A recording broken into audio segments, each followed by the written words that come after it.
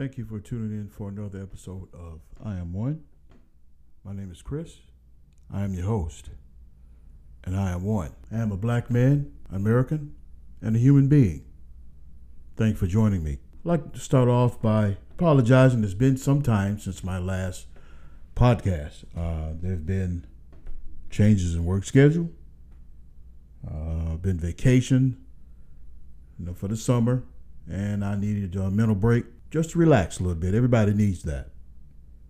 So I wish to apologize for that. From here on, we're going to have 2 episodes a month, every other Thursday. So we'll have an episode come out today, and the next episode will be 2 weeks from today. Now, I also host other podcasts. It's a good friend of mine, the Zookeeper, and myself. That podcast is called Zooburger. It is Zookeeper, which is my friend, and I am Cheeseburger. We combined that to Zooburger. And I also host a podcast for my gun club. We are unapologetically black. It is a chapter of the National African American Gun Association. I am in the chapter of the 10th Cavalry Buffalo Soldiers Gun Club, and that is out of Chattanooga, Tennessee. So it's a lot on my plate, a lot going on. I first want to cover this Delta variant. It seems that every time we turn around, it's something.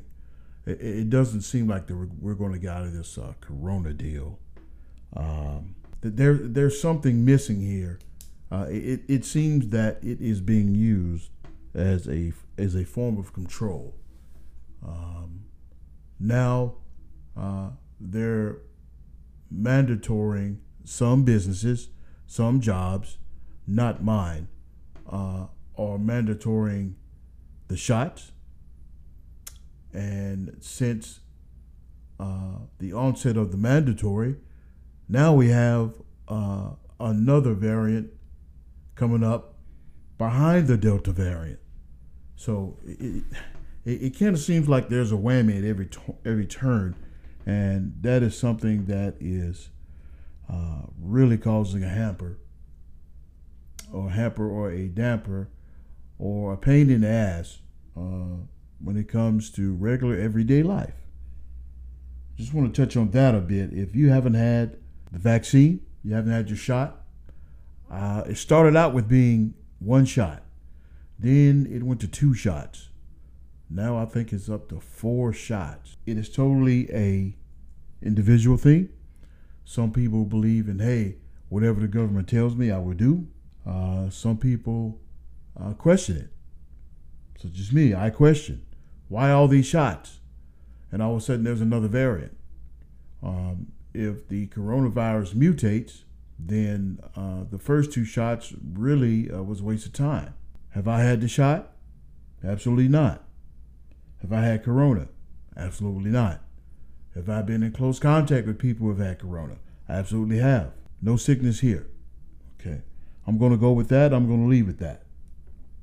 Now for a little news, I want to talk about an incident that came up, or I saw online and researched a little bit out of South Carolina.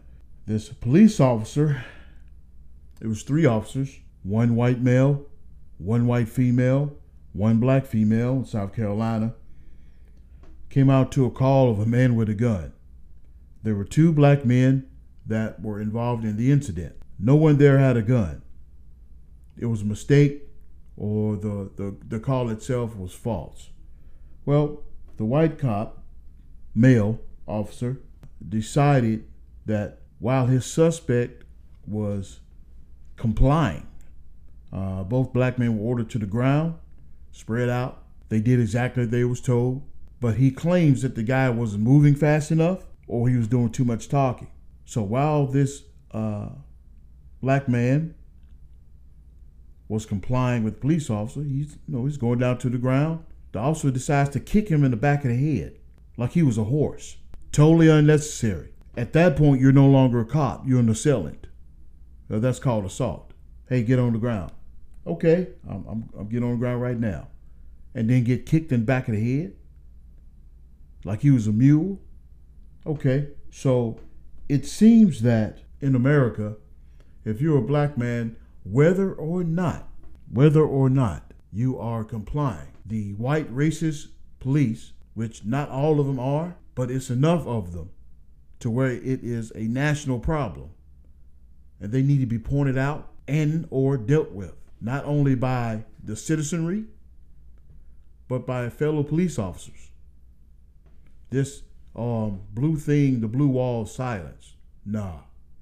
Because at some point, it is going to get not just that officer killed, but the other officers killed. Because someone's going to say, hey, you know what, enough is enough. And it's going to turn to a point of self-defense. And that is what's happening. The brother complied, got on the ground, got kicked in the head. The other man, other brother, suspect, was already on the ground. The Caucasian female officer went around, searched the truck, found nothing. The black female officer videotaped everything. She asked the first suspect, hey, do you have any weapons on you? He said, no, ma'am, I don't have any weapons at all. She was like, okay, well, get on up off the ground then. I'm going to search you. She searched him, no weapons. She's like, you're good, just stand there while we deal with this other situation. No guns were found. No crime was committed. She asked the other suspect, the other brother. He was complaining, dude, he kicked me in the head. My head hit the pavement and I got a cut on my face. He has a gash on his head where his face hit the pavement because the officer kicked him in the back of the head. She said, I'm gonna call you an ambulance. You need to get this looked at and it needs to be documented. She said that on her video recording. She called the ambulance. Ambulance came and treated him for his wounds. Now, if they were such a threat, if it was such a violent incident, they found out, hey, these guys weren't even involved. They were complying off top. What was the purpose of stomping someone in the back of the head?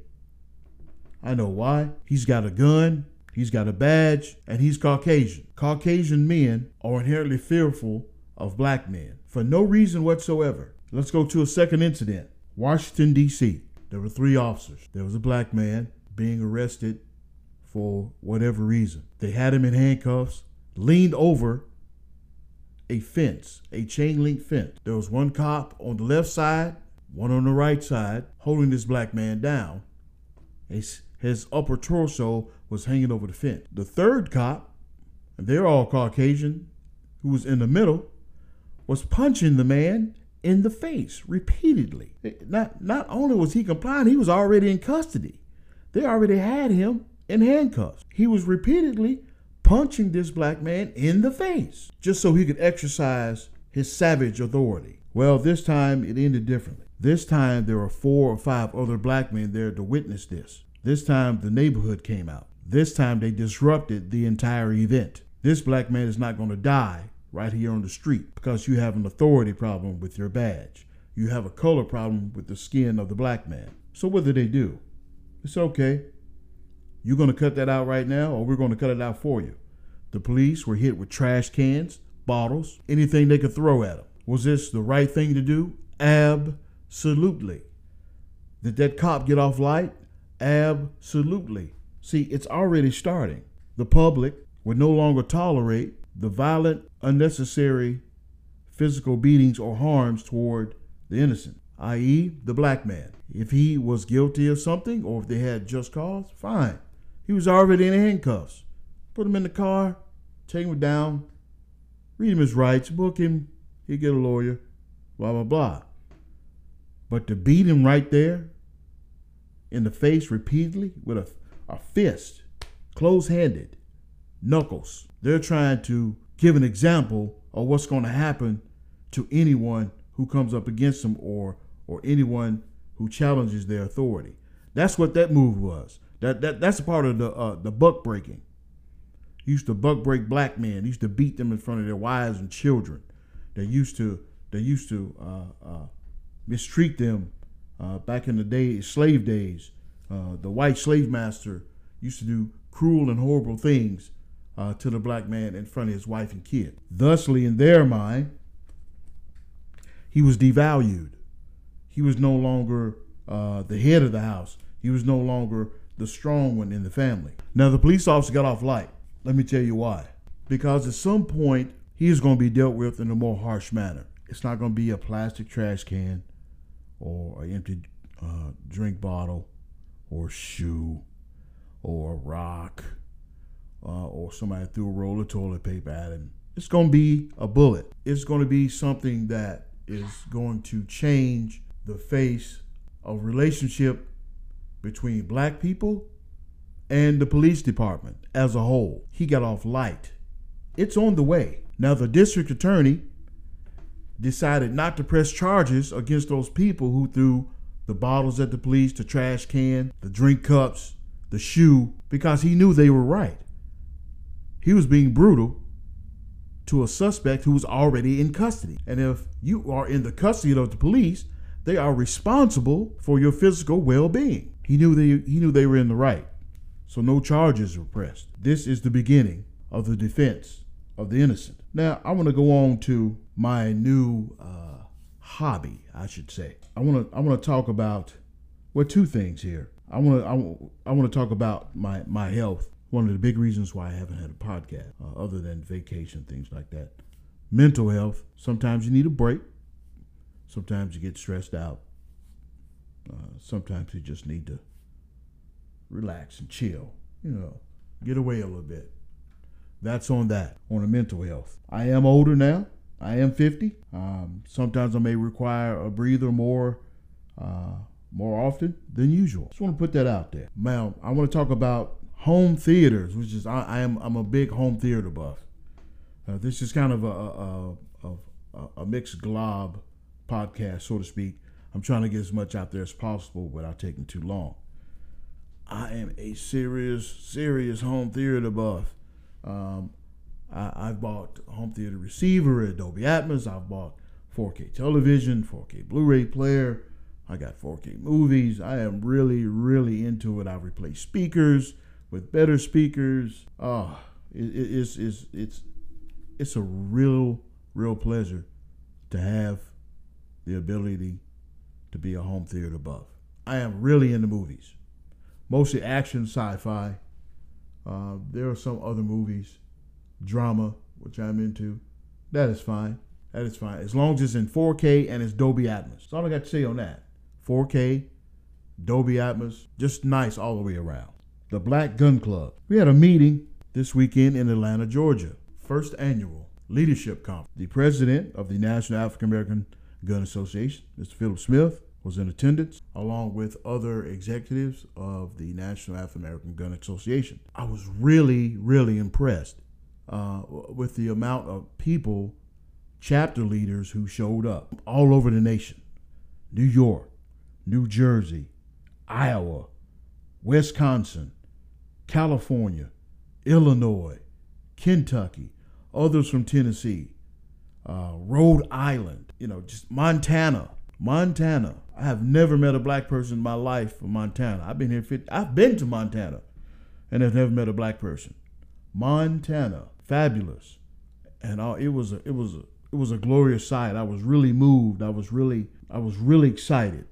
There was so much conversation and stories being passed, and it was a real pleasure having that brotherhood and sisterhood connection at the meeting. There were maybe 400 people there, 300 or 400 black people in one spot. There was no jealousy, there was no envy, there was no strife. Nobody was showboating, no high signing. There was no fights, no disagreements, just conversation, brotherhood, sisterhood, sharing, lots of hugs, lots of exchange of information. I mean, it was wonderful. If it could happen there, it could happen everywhere else. We need to get together, stick together, stay together. Have any problems? We're going to have problems. Let's hash it out. Let's conversate, regardless of your physicality. I'm 5'6". The next man may be 6'2", 6'5", 7 feet. I'm 250. The other person may be 200, 140, 130. I'm a man. Next person may be a woman. Don't matter. We're in the same community. We're of the same peoples. We can hash this out. We can find common ground. We can talk it out. And we need to do it respectfully. It can happen. I just witnessed it. Strangers out of the middle of nowhere. No one has ever met anyone. 92 to 95% of the people who were there did not know the other person. This stigma of, black people ain't going to get together and do nothing. We got together and did something. So what you're seeing out there in the media is another tool to keep us divided. Let's stay together. I want to talk about Afghanistan, which I never talk about Afghanistan. I never talk about the Taliban. I never talk about any kind of political situation like that because I'm not involved with it. We've been to Afghanistan for over 20 years now. Started out 9/11. It's the war on terror. Lots of lives have been lost. Lots of bodies have been disfigured, has been maimed. Lots of limbs have been lost. PTSD, suicide, families been torn apart, separation, anxiety, all kinds of things has happened. Drug overdoses, drug addictions. Recently, the past 2 days, U.S. has decided to get out of Afghanistan after 20 years. We left Afghanistan, the troops got the orders, we're leaving, packed them up, and they were gone. Within 2 days of U.S. forces leaving Afghanistan, the Taliban took over. Wait a minute, hold on. It was a war on terror, right? We went in there, we changed this, we changed that, we forced our hand, we this, and that. For 20 years, we trained their troops how to be more efficient, how to police their own state, how to fight against terrorists, how to detect, how to maneuver, how to manage for 20 years. Then we left. It took 2 days, 48 hours. Eddie Murphy. It took 2 days, 48 hours for the Taliban to take over. So I'm thinking, okay, 48 hours versus 20 years. What were we actually doing there? If it took 48 hours, it took 2 days. What was actually changed? What's actually went on? Were we there just to get revenge for 9/11? It seems like it. It shouldn't have taken 2 days to undo everything that was done. If the Taliban was going to come in and take over, okay, fine. It should have taken at least a decade. They came in 2 days, back to regular. They had the Afghan army was ordered by the Taliban, this is in Kabul, lay down your arms and get out of the way. All right, so where do you think the Afghan army got their arms? From the United States, the American taxpayer. They left all kinds of artillery, all kinds of rifles, pistols, ammo, tanks, Humvees. The Taliban took over the Air Force because the Afghan Air Force gave up. Now they have air capability. They have fighter jets now, the Taliban. It took 2 days to undo 20 years. Were we actually there for a specific reason? And how is it that it was a success? They say our leaders, they tell the American public, this program went on, it was a success. That program went on, it was a success. We're over there fighting against war against terror. It's a great success. So in 2 days, they're back to regular. Sounds like somebody was lying. Sounds like the Taliban has more grip with those little forces, has more grip or more, they got bigger balls than the U.S. Or they were just patient. Okay, we know how to run this. What we're going to do is we're going to let the U.S. exhaust all of their resources. And then when they leave, we're going to come in, take over, get back to regular. It kind of sounds like Debo. If you ever seen Friday, fantastic, funny movie. Chris Tucker played Smokey. You know, Debo, which was Tiny Lister, told him something, blah, blah, blah. Debo was like, shut the hell up. And he left. And Chris Tucker's character, Smokey, said, I got mind control over Debo. He be talking about, shut up. Well, I'll be quiet, but when he leaves, I'll be talking again. That's the Taliban. Taliban was Smokey. Oh, the U.S. is going to come in, they do, okay, all right. We're going to let them do it. But when they leave, we be in control again. That's exactly what happened. 48 hours. and then we armed the Taliban. Those arms that they have are stamped made in the U.S. And who do you think they're going to use it against? Just the Afghan people? They're going to use it against the U.S. So that's my little take on Afghanistan, the Taliban, the whole 9 yards of getting out of Afghanistan. I want to thank you for tuning in. I want to thank you for being patient, and those of you who do listen to my podcast, tune in the next podcast. Thank you. God bless. Have a good evening.